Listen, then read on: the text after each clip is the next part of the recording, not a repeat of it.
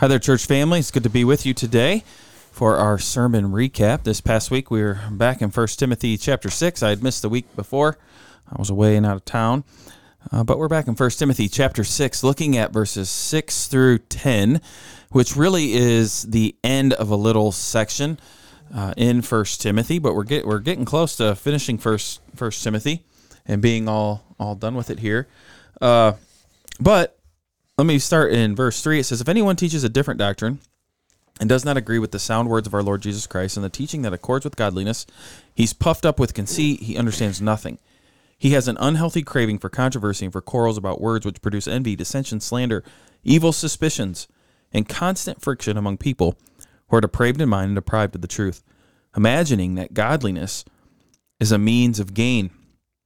So this is what we looked at a couple weeks ago, and the false teachers must have been using the gospel to gain in some way, monetarily, maybe financially, maybe just in status or power or authority or something like that as well. Most likely money, though, they were using. And so our verses now is verse 6, "But godliness with contentment is great gain. For we brought nothing into the world, and we cannot take anything out of the world. But if we have food and clothing, with these we will be content. But those who desire to be rich fall into temptation, into a snare, into many senseless and harmful desires that plunge people into ruin and destruction. For the love of money is a root of all kinds of evils. It is through this craving that some have wandered away from the faith and pierced themselves with many pangs." So, we looked at contentment. You guys aren't content with what I'm saying because you're both on your phones, so that's all right. That's okay. No, we're very content. We're submitting. Here's the problem with the message like yesterday. I had people come to me, Sunday evening we had our cornhole tournament, had a lot of people here at the church, fun. And I heard from numerous people how their children were using contentment against their parents. Like I was talking to one lady and she said she came home and they had all ate lunch and was like, "Did you save me any?" It was pizza. And they're like, "We saved you one piece." And she's like, "One piece?" And her kid said, "You should be content with just one." Mom. That's wrong. That wasn't the purpose of the message. That is using contentment sinfully, I would say.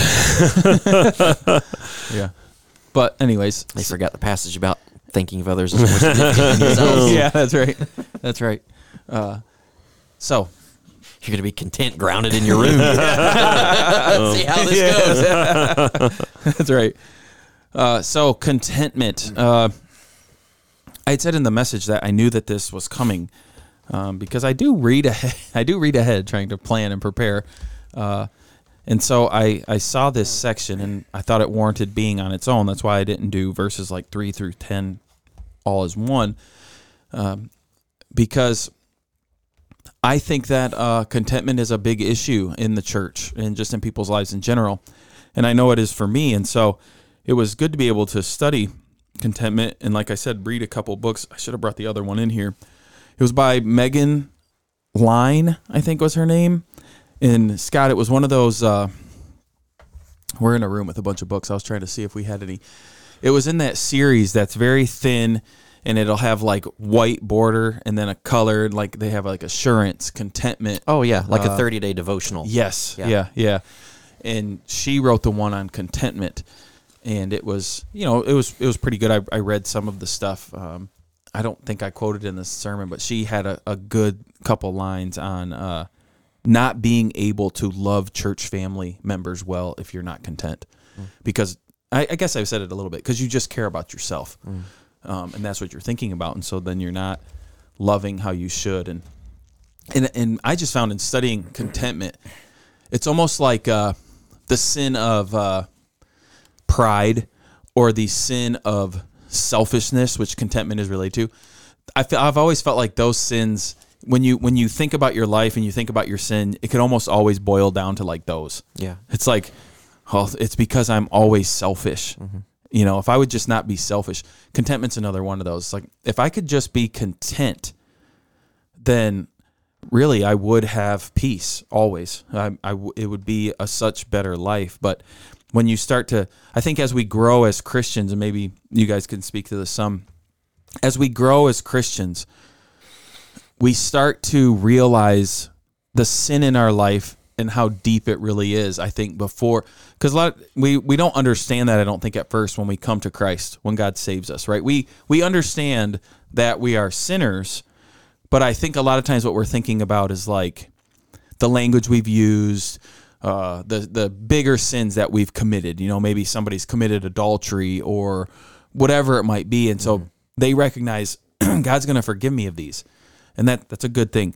But as we grow and as the Lord is working in us, we start to see, don't we, these sins that are just constantly there that we just seem to can't root them out, like pride and selfishness and contentment and stuff. And so what would you guys say to somebody who you're starting to realize as you're talking with them that maybe that's what they're going through? Like they're starting to see in their life all this sin as a Christian, and because a lot of times it'll weigh you down, right? It'll weigh you down to where people start to doubt. Like, I'm keep doing this, and the Bible says I'll be free of sin. The Bible says that I'll conquer these things. I just can't get rid of it. How do we talk to somebody in that type of situation? How do you talk to yourself? Maybe I guess one of the best illustrations I've ever heard about this kind of a thing is from a book that I've read called The Hammer of God. He talks about how whenever we first start, he talks about, so for instance, when someone first realizes sin in their life, they start initially thinking of things like what you're talking about, Tim. The external things, words they use, maybe external attitudes they portray to other people, or things they do, or whatever. And he says that it's like a man who goes out into his yard, starts digging up all of his rocks in his yard because he wants to make them rock. He wants to make it good soil. But the more rocks he keeps digging up individually, he keeps finding more and more until eventually he gets down, and having dug so much, he realizes his shovel eventually hits a solid piece of rock, and he realizes the whole house is built upon, his whole yard is built upon a solid piece of rock. And that's our hearts, I think, by nature. We start with all these little individual sins, but the more you dig deeper, and especially as you're doing this in light of God's word and the Spirit of God convicting us, you realize it's not simply, my problem wasn't simply that thing or that thing there. It's the whole heart of me is hard and sinful. So what Jesus said in Matthew 15, it's not what you put into your body that defiles you. It's what comes out of your mouth, because it flows from your heart. So it's from the heart that all of those sins come from. Your heart is hard. And so as you realize that should then make us realize, okay, so as Paul says in Romans chapter 7, who can deliver me from this body of death? Because Paul is saying, as a Christian there, I'm doing the things I don't want to do, but I don't do the things I know I should do. Who can deliver me from this? And then he says, thanks be to God through Jesus Christ our Lord. And that should then drive us to another rock, which is Calvary, Golgotha, where Jesus Christ was crucified for us. And so we realize that our salvation is first and foremost found outside of us in Jesus Christ. Now, he does change our hearts, but he does that by focusing us not on ourselves, but upon him. And so I guess that is, to me, one of the big comforts. Another verse that is very comforting to me is, and I find it, I hope other people find it encouraging, is 1 Corinthians chapter 10, where Paul says, no sin has not overtaken you that is not common to mankind. Mm-hmm. So other people need to realize, other Christians who begin to see this in themselves need to realize that every single sin you're going through is not special. It's bad, but it doesn't make you special. Mm-hmm. There's plenty of other people, even within our church, who can identify with the similar struggle you're going through. And I guess that's also encouraging, because then it reminds us that all those people in the Bible, like David and Abraham and Samson and Peter and Paul, they were sinners just like me, and yet Jesus saved them. And so that just, again, drives us, I think, to trust in the atonement of Jesus Christ. Sure. Again. Mm-hmm. I was going to say, I think what you guys have said is very good and helpful.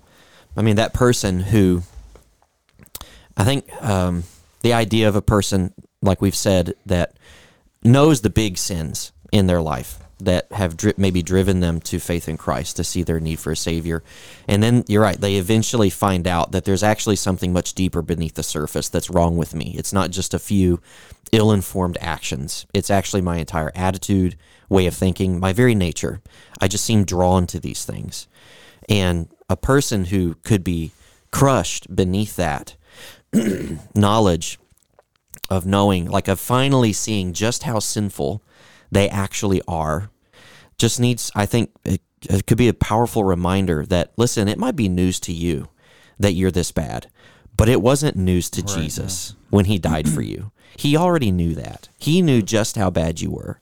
And that's actually how God demonstrates his love for us. And that while we were still sinners, Christ died for us. And so you might be surprised by how bad you are. And the response should not be to just think, and I don't think you were saying this, Spencer, that just because everybody else is like this doesn't mean you should be complacent in this. Right. It doesn't mean that you should think it's okay, because it's not. Just because everybody else does it, you don't compare yourself to other people. You compare yourself to God's standard of holiness. Jesus is not surprised by how bad you are. And he's not surprised by even new patterns of sin that happen. He knew it was all going to happen, and he still loved you. When he said, it's not the righteous I came to call, but sinners to repentance. I'm a doctor, and you're a sinner. You're sick, and I came to heal you. So the worse you see yourself, the more you have every right to come to the doctor, to Jesus, to heal you. Yeah. The more he is, in a sense, calling you to come to him, right? Yeah. So, like, if you have a symptom, just to go with the illustration, if you have a symptom of something sick, which we've known people that this has happened to, you have a symptom, you go to the doctor, you think it's just something simple or basic. They tell you, actually, no, you've got a really bad diagnosis, and we are going to have to take action fast. Well, it's like, you've finally seen my sickness is actually a lot worse, but you're in the right place. You're exactly where you need to be, and the doctor's exactly who you need. And they want you to be there now more than ever. And that's exactly the same for Christ and what he wants. One of the easy things in a message like this, I think, is to be very heavy on like duty, on law, on like, it would have been an easy message to preach of like, you guys need to get over yourselves. You need to stop worrying about money and stop worrying about status. And if you want to please God, you should be content, right? And that would be an easy thing to say, I think, from this little section. And so I found it important to start the message a little different, to remind people of, I think, why Paul is saying this for us, because it actually is for your benefit to be content. God doesn't give us contentment so that we can just live a life without stuff and be okay. He gives us contentment because he loves us, and being content actually is the best place to be. And so I just wanted us to see that by sharing a few things. Like I read out of Proverbs 14, where it says, a tranquil heart gives life to the flesh, but envy makes the bones rot. And I think we could all feel that at times, where when we are content, we're happy and we have peace. But when we start to have envy, that hurt. That's a bad place to be. We've all done that. I've shared that story before. I remember coaching a high school basketball team, and I'm pulling up in a 2000 Cavalier, and they're all pulling up in new Jeeps and trucks, and I'm 16 years old. I'm like, what in the world is happening? It's a very frustrating time, but my car drove me just fine. You know what I mean? Like it really did take care of my needs to get to places. It was fine, but my heart wasn't fine. There was envy that just causes frustration. That wasn't needed. So then I read in Matthew 11 the passage of Jesus promising us rest in Him, and so just trying to remind people of that. I wanted to get in the mind of like, okay, Proverbs says this about a tranquil heart. You have peace in this. Envy is okay. Remember, Jesus said this about rest. And really the question is to everybody, do you live this way? Do you successfully live this way every day, resting in Christ? And I know every good Christian would be like, oh, I rest in Christ. It's like, really? Like, I think what you mean is you've been saved and you've trusted in Him, and that's great, but do you really feel rest in Him and peace and hope and satisfaction? And I think we all struggle with that, if we're honest. So then the question is like, why? If Jesus is promising this, why wouldn't we experience this and go through this. And so then I read out of Romans 8, which Scott, you read as well. I just want people to see and to remember kind of what you were talking about. You talked about Romans 7, that leads obviously to Romans 8, where Paul's talking about there's no Usually, yeah. Most Bibles, Romans 7 leads to Romans 8. Yeah. Sometimes, yeah. Unless it's The good one, the good ones. Yeah. But how I want to remind us how Paul says we have no condemnation now. Through Christ, in Christ. If you are in Christ, there is no condemnation. And so I think it's hard for us to think in these terms, but the greatest gain that we could ever have. Because when you're talking about contentment, you're talking about gain, things. The greatest gain we could ever have is to be told by God, there is no condemnation found in you. You are mine. There's nothing better than that. And I don't know why I feel this way, but I feel this way so often in the pulpit when talking. It's like I have to convince people of that. I really feel like they don't believe that. They might say that, but that we don't really think that God is the greatest gain. And so how the service kind of ended a little bit was like talking about Job. I just being really like open. I don't want to pray, God, help me to be like Job, because that's scary. That's a scary thing. Yeah. You know what I mean? But Job realized at some point God was the greatest gain. It took a lot to get him to that point. But that's the best place to be, is to understand that if we are his, he's adopted me into his family. Mm-hmm. There's nothing on this earth that can be given to me that could ever compare to that. Yeah. And as Christians, that's what we've been given. And again, when I look at faces, or I guess my own heart at times, maybe that's where this really comes from. It's like, I don't think we grasp that enough, because we're constantly trying to gain more. And that's a struggle. So again, just trying to remind us off the top of, listen, as a Christian, and I wanted this to be good news, not bad news, there's nothing better that you're ever going to gain than what God's already given you.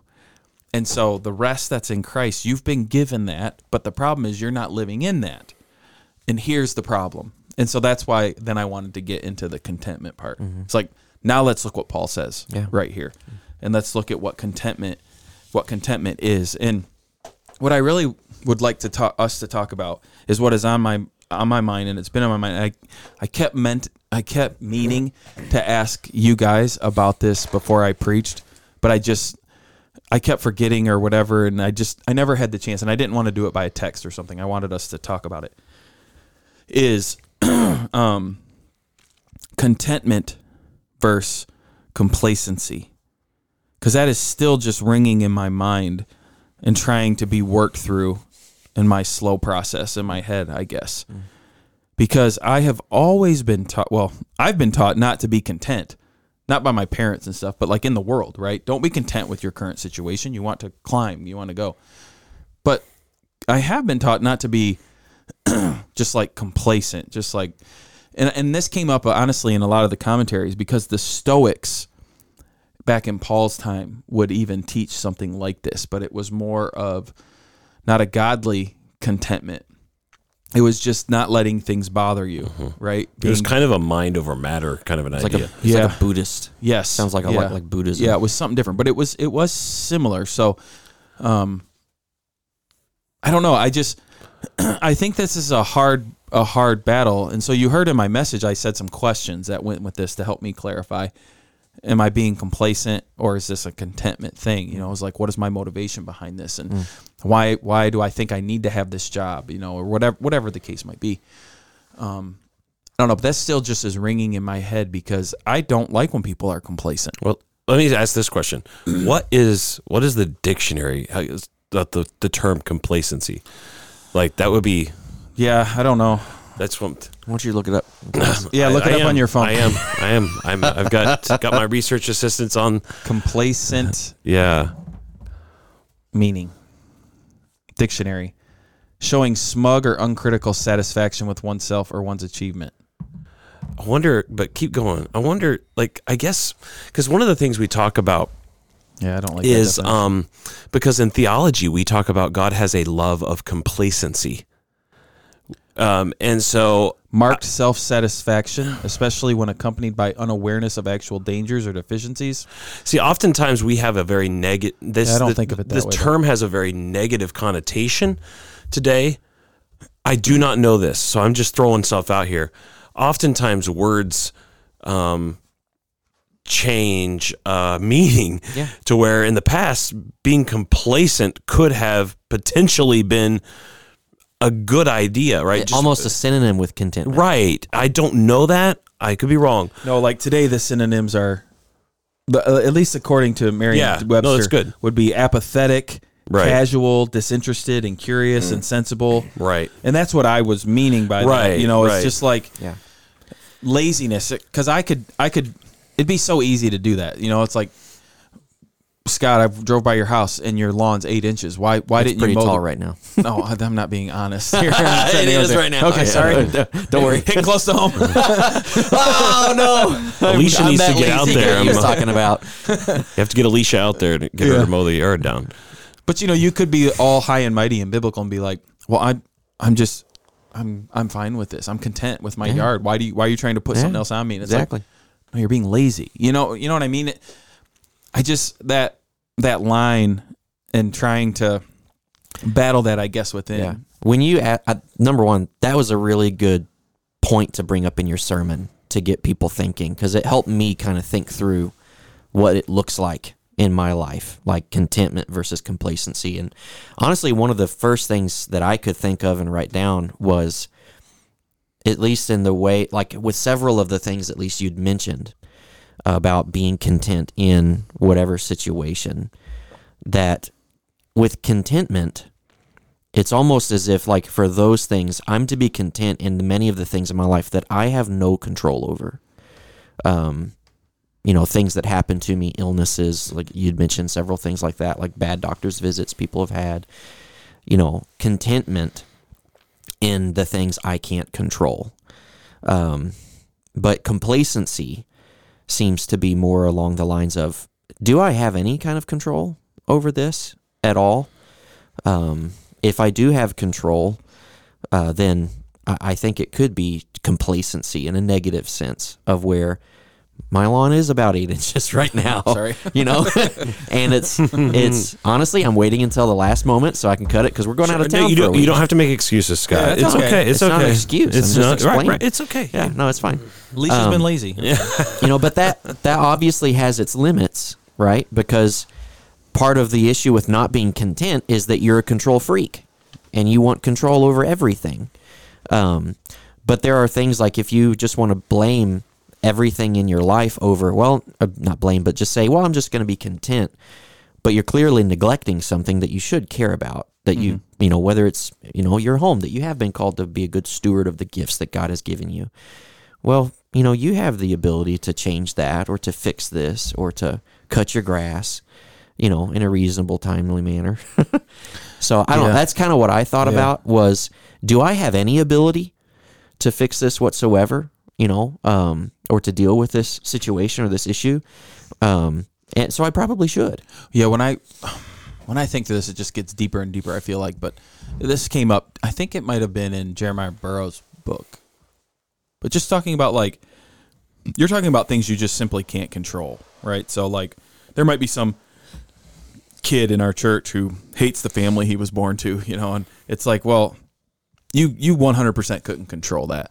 But most things in our life we do get to control in a way. So, like, some college student, we had graduation Sunday, they might be asking the question, like, what is God's will for my life? And trying to think that through that, right? Well, the fact is, they do control that. Like, they get to decide if they want to go to college or not. They can pick which college or which career they want to start going towards. Now, what they can't control is when they go to the interview and they do their best or whatever, and the guy's like, yeah, we're not hiring you. They can't necessarily control that. Like, they got to control a lot of stuff, what they wore to the interview and how they acted and the answers that they did. They got to control a lot of that. But in the end, if they didn't get the job or they did get the job, I think what this passage is talking about with contentment is, as Christians, we believe in a sovereign God. Mm-hmm. And if we truly were to believe in that, we would say, okay, I got the job, I'm content. Or, okay, I didn't get the job, I'm content. And so there is this act of, I could control it. And so let's talk about that situation real quick. I go into the interview, I don't get the job.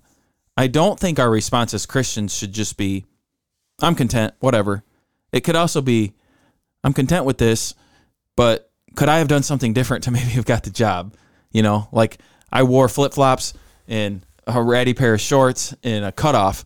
Maybe I shouldn't have done that. Maybe I could have done something else. And so that's where that thought of contentment and complacency like battles in my mind of how I can see that being at least a struggle with me, where at times I would use being complacent, I think, the wrong way to give credence to my sin of lack of contentment. I'm just saying, no, I'm not being complacent. And it's like, actually, you've crossed the line here. You're just sinning, you know, or the other way around. And I think that's in my head anyways, that's a real battle to think through. And it's one that you should. I mean, you quoted a proverb earlier to talk about envy and making the bones rot. Proverbs also talk about the sin of laziness a lot, and that really is real, you know, and it leads to bad things to come about in your life. And so it is something that scriptures are addressing, and it's an issue of wisdom of when is this complacency, when is this contentment, you know. And it's hard to draw that line in the sand. Well, I think that's why it's important too, just to have people in your life, right? Why God puts us together to where people can help with that, right? And we need to help people with that, but we need to do it in the right way at the same time. You mentioned in Jeremiah Burroughs that contentment, the one key word that I remember from that definition was the word submit. And I think that's a helpful word because whenever I think about contentment here, and as we're talking about it, the first sin of mankind was rooted, at least partially, in discontentment. And why were they discontent, Adam and Eve? Because they disbelieved God's goodness, the love of God towards them. So because they disbelieved that God was for them, they then believed the lie and they became discontent. Now, what would have contentment look like? Well, it would have been active trust in God, but also it would have been fighting against the serpent. There would have been action. And I think the idea of submission is helpful because in contentment, we're always still actively loving our God and loving neighbor. So complacency doesn't do that. If we're talking about the negative idea of complacency doesn't actively love and trust in God above all things and love the neighbor. So if we contentment is submitting to God in such a way that you're willing to that you seek to love God and love your neighbor despite whatever circumstances you're in. That's contentment. So like, for instance, you have these verses like Hebrews chapter 13, verse 5 and 6. Keep your life free from love of money and be content with what you have, for he has said, I will never leave you nor forsake you. So we can confidently say, the Lord is my helper. I will not fear. What can man do to me? So we have the promise of the gospel. I will never leave you or forsake you. Therefore, in light of that, keep yourself free from the love of money, or even more so, Jesus' words in Matthew 6, where he tells us not to be anxious, be content. Don't be anxious about your life. He says, trust God that he loves you, that he will take care of you. But that doesn't mean that we don't do anything, because then in verse 33, he says, but seek first the kingdom of God. So you seek God's kingdom and you let him take care of you. So that's kind of how God's promises, contentment is always seeking God's kingdom first. It's not refusing to seek the kingdom, and it's not refusing to love our neighbor or to love God. It's actually seeking to do those things in any number of situations where we find ourselves. That's where Paul is saying, I know how to abound in high situations and in low situations. What he's meaning is, he's not saying, it don't matter to me whether I suffer or whether I'm happy. No, it hurts when you're hurting. Like that's part of the Stoic idea is, no, you shouldn't acknowledge even the pain there. Just take it for what it is. But we're not blocks of wood. We're people with feelings and emotions. So even in my hurting and if I'm starving or suffering or whatever, God calls me to still seek his kingdom. And that involves trusting him, loving him, and loving my neighbor according to all the 10 commandments. And whenever I'm doing that, I actually find myself being content because I'm trying to live my life in such a way that no matter where I'm at, wherever God has placed me, I'm still pursuing those things, I think. Yeah, So that definition you were talking about, Jeremiah Burrow, Christian contentment is that sweet, inward, quiet, gracious frame of spirit, which freely submits to and delights in God's wise and fatherly disposal in every condition. So contentment always believes God is loving. Mm-hmm. Yeah. Contentment always believes that. Complacency says, well, either, of course God loves me and is no longer thinks grace is amazing, or complacency says, well, God's going to do what God's going to do. It don't matter. And so then you're actually doubting God's love. So you either are presuming on God's love or doubting on God's love, but contentment trusts and gratefully receives God's love for what it is. Yeah. As we look at that definition, I mean, just it's this is what we all seek after. Everybody I've ever met is seeking after happiness. You know, I mean, that's what they're seeking after. And there's all different routes and ways to get there that people try. But if you could truly be content with your life, no matter what the situation is, and what this says is that sweet, inward, quiet, gracious frame of spirit, submitting to God, right, in his fatherly disposal, and you're happy with whatever it is, you know, whatever he decides, and you have this happiness always because of that. It's not ignorance, like you said, but it's just realizing what the Bible says, what the world is, what is happening, right, what is going on. And to live that way, I think, is everybody's goal. And what I hope our church heard and sees is that this goal has been accomplished for us in Christ, being in Christ. We have that. And we need not let Satan rob us of that by starting to tell us happiness could be found somewhere else. And so just bringing up the point that, again, in America, we have been taught to go after things, to try to achieve things. But I've also heard, living in America my whole life, that money will not buy happiness. I hear that. That's not even like a church saying necessarily. I've heard that all over the place. Everybody knows this. Yeah. And there's a danger there. And what we have from Paul is a crazy danger, right? He says in verse 9, "But those who desire to be rich fall into temptation, into a snare, into many senseless and harmful desires that plunge people into ruin and destruction." Yet, plenty of good Christians have still fallen prey to that. I mean, the warning is very clear. Mm-hmm. If you're trying to go and be rich, know this: temptations are lurking. But as I said in my message, I think too many of us think, I'm strong enough to avoid it. You made a really good point that there are other sins and other temptations that people stay 100 feet away from because of that very same thing of like, I don't even want to flirt with that. Yep. But very few treat money that way. Very few. You know, and I think, I mean, the idea of contentment, you know, I was thinking as you were preaching, it's like, I wonder how Pastor Peter would preach this message to his people that, you know, in Africa. That are in Africa. For a second, I thought you were calling the Apostle Peter your Pastor Peter.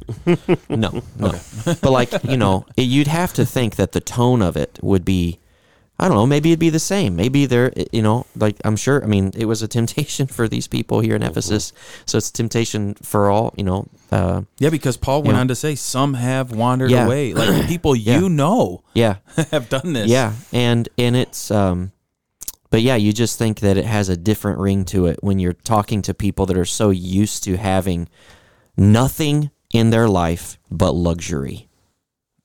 I mean, you mentioned this in your sermon, like, us compared to the vast majority of humans throughout history, we've known nothing but luxury. Mm-hmm. Even the poorest among Americans have known nothing but luxury. And it's just to realize that and think about that and understand, like, I'm so careful to avoid other temptations. What am I doing to be careful to avoid this temptation in the way that I'm called to here? Mm-hmm.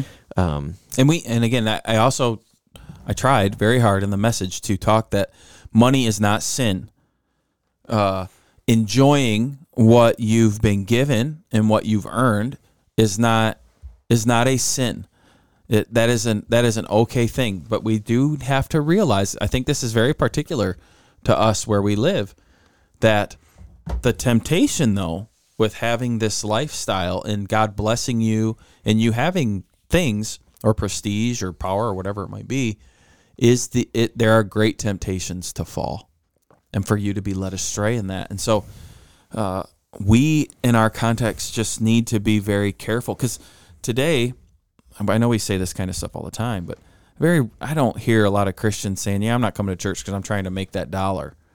But I'll hear them definitely say, yeah, I'm not coming to church because we have a baby shower. We have this. And it's like, why are you doing this on Sunday? You know, and it's like you're putting family constantly above church family or above God, or you're putting your time. You're like, well, Sunday's the only day because Saturday we got to do this and this. And it's like you continually are putting your time above actually what is going to make you happy and please you, which is being close to your Father, right? And being loved by Him. And so it's not just a money thing, a comfort thing, whatever it might be. We just squander, I think, often what we have in Christ because of those temptations. And we could name sins that we avoid at all costs because we know the danger of them. Like you had said, you know, it might be lust. And so people are like, no more TV, you know, no more computer, no more this. Or it could be, you know, drunkenness. And so they're like, don't put that in my house. I don't want to be around that. I don't want to even talk about it. They go to great lengths to avoid because of maybe what it had done to their life at some point, or drugs, you know, or whatever. We could go to all kinds of sins that people struggle with. But you're right.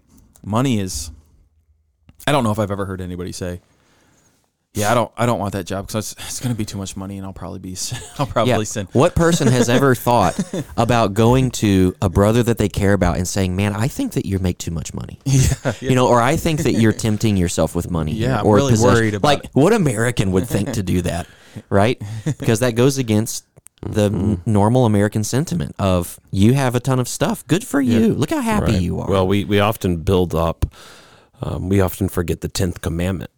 Do not covet. Mm-hmm.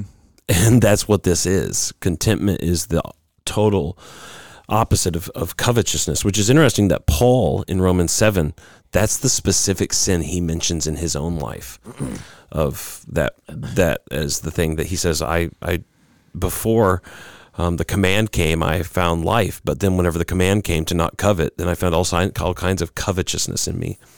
Which is idolatry. Idolatry, yeah. And so we see this principle of contentment, I think we also see it in our society in all sorts of ways, whether that be the sad pandemic of people that are discontent now with their assigned sex at birth, where people are discontent with that now, and so they're seeking to change that. They're not submitting to God's providence in their lives. So they're seeking to change that, and they're coveting something else that they think will make them happy because it's idolatry. And so it can be stuff, it can be money, it can be my personal identity, it can be any number of things that we covet and we're discontent with. But in all of those things, we're doubting that God loves us. We're doubting that He made us in love, that He's upholding us in love, and that He's given His Son to us and for us in love. And contentment impacts our relationships. So I think we need to talk about that some, because I think a lot of problems in marriages are because of lack of contentment. Yeah. I mean, I think about that just in mine. And I think it was a couple weeks ago, I said something about how it's so easy to go home, you see the house is messy, and all of a sudden you're just full of anxiousness and frustration. And I think we all do that kind of stuff. And what does that boil down to? I think it does boil down to like contentment with where we are. We have this picture in our head of what our house should look like and the order that it should be in. And when it doesn't happen, we feel like failures, and we then put that on other people because we're not content. And so then our wives take the brunt of that. Or I see this too, and it is a struggle, but you can do this with your kids. You know, as your kids start getting involved in different things, sports or music or whatever it might be. At first, you're very happy with them until you go to the concert and you see that there's a lot of people who sing a lot better than my kid, and you're like, you need to sing better. You need to practice more. Yeah. And it's all of a sudden, instead of loving your kid, you're putting on them your lack of contentment of what you think they should be. Or in sports, this is extremely common, right? And that's sad because that puts like this little barrier between you and your children or your wife or your neighbor. Again, it can go on and on and on to where you really then start to see the impact your lack of contentment has on people that you should be loving, you know. Or in children, I don't know if children listen to this, probably not, unless they're forced. Children will do this to their parents. You know, they're not content with, like I said, what is made for dinner, or they're not content because. By the way, your meal sounded really good. I thought so too. It did. Ribs, mashed potatoes, and country green beans. I think so too. I think that's what we should have at camp. Sounds good. Well, you guys will have that before I show up. I actually know what we're having. Don't worry, before you'll you show up early and eat some of it. Before you show up, I already know what we're having. I haven't told you yet. I've talked. I got to get it approved by the leader, but once he approves it, Little Caesars or something. If you make it, I'll be happy with it probably.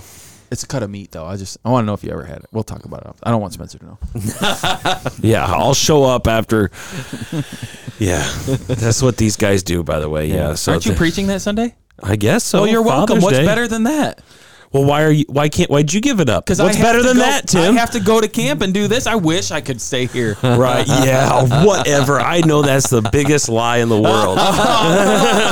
You love camp. We all love camp. I do like camp. I do like camp. All right.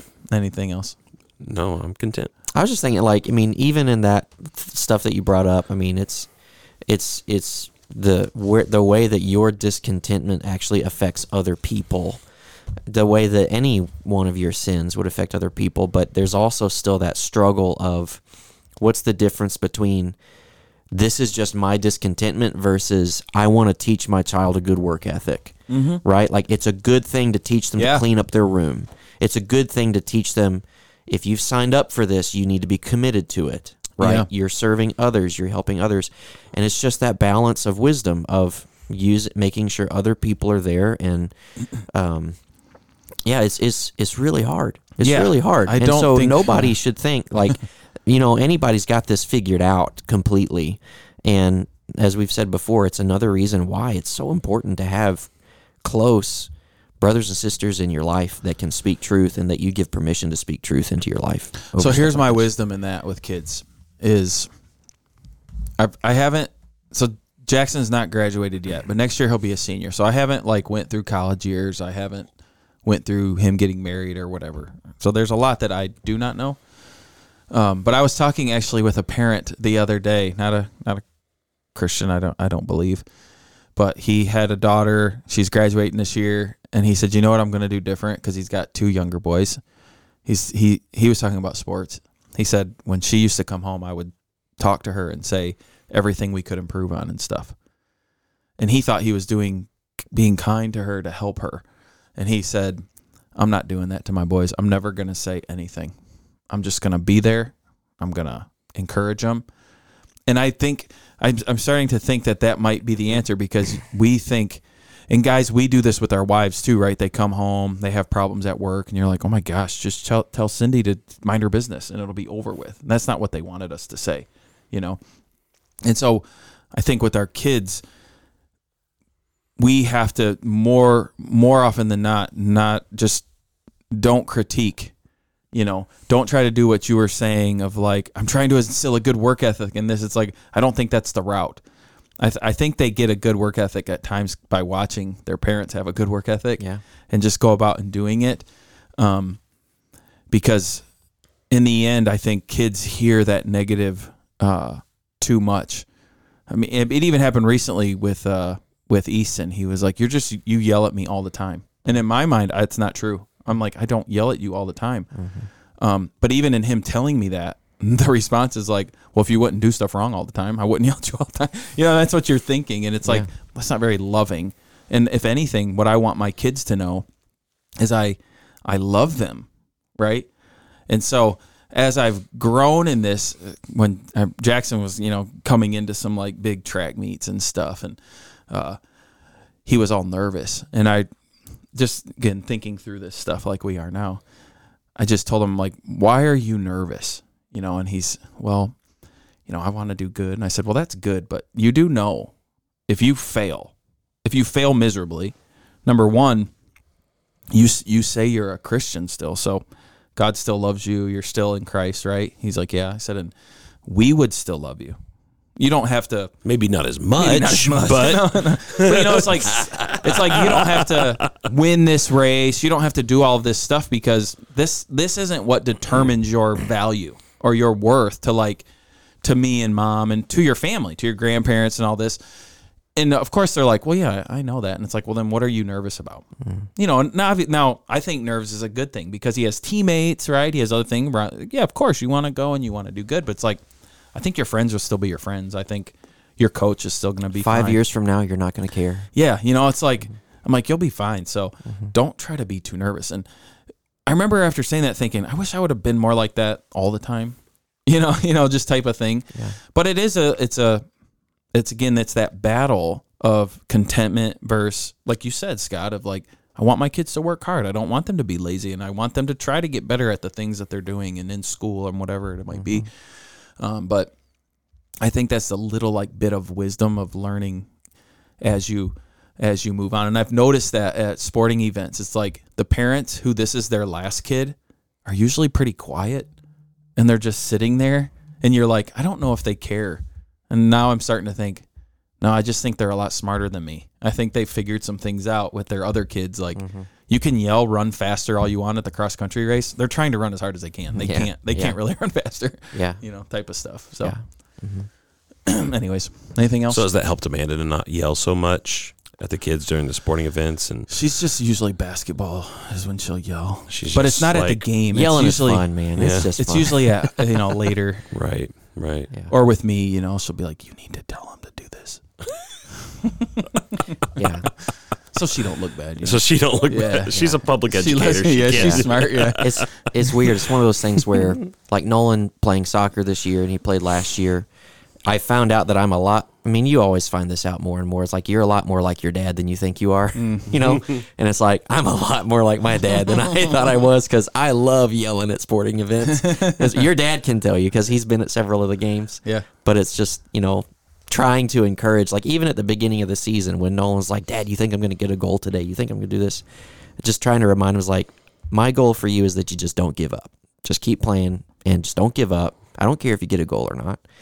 And has that changed though? Because he scored some goals, so now he has. Now, if he doesn't score the goal, do you still take him to get ice cream?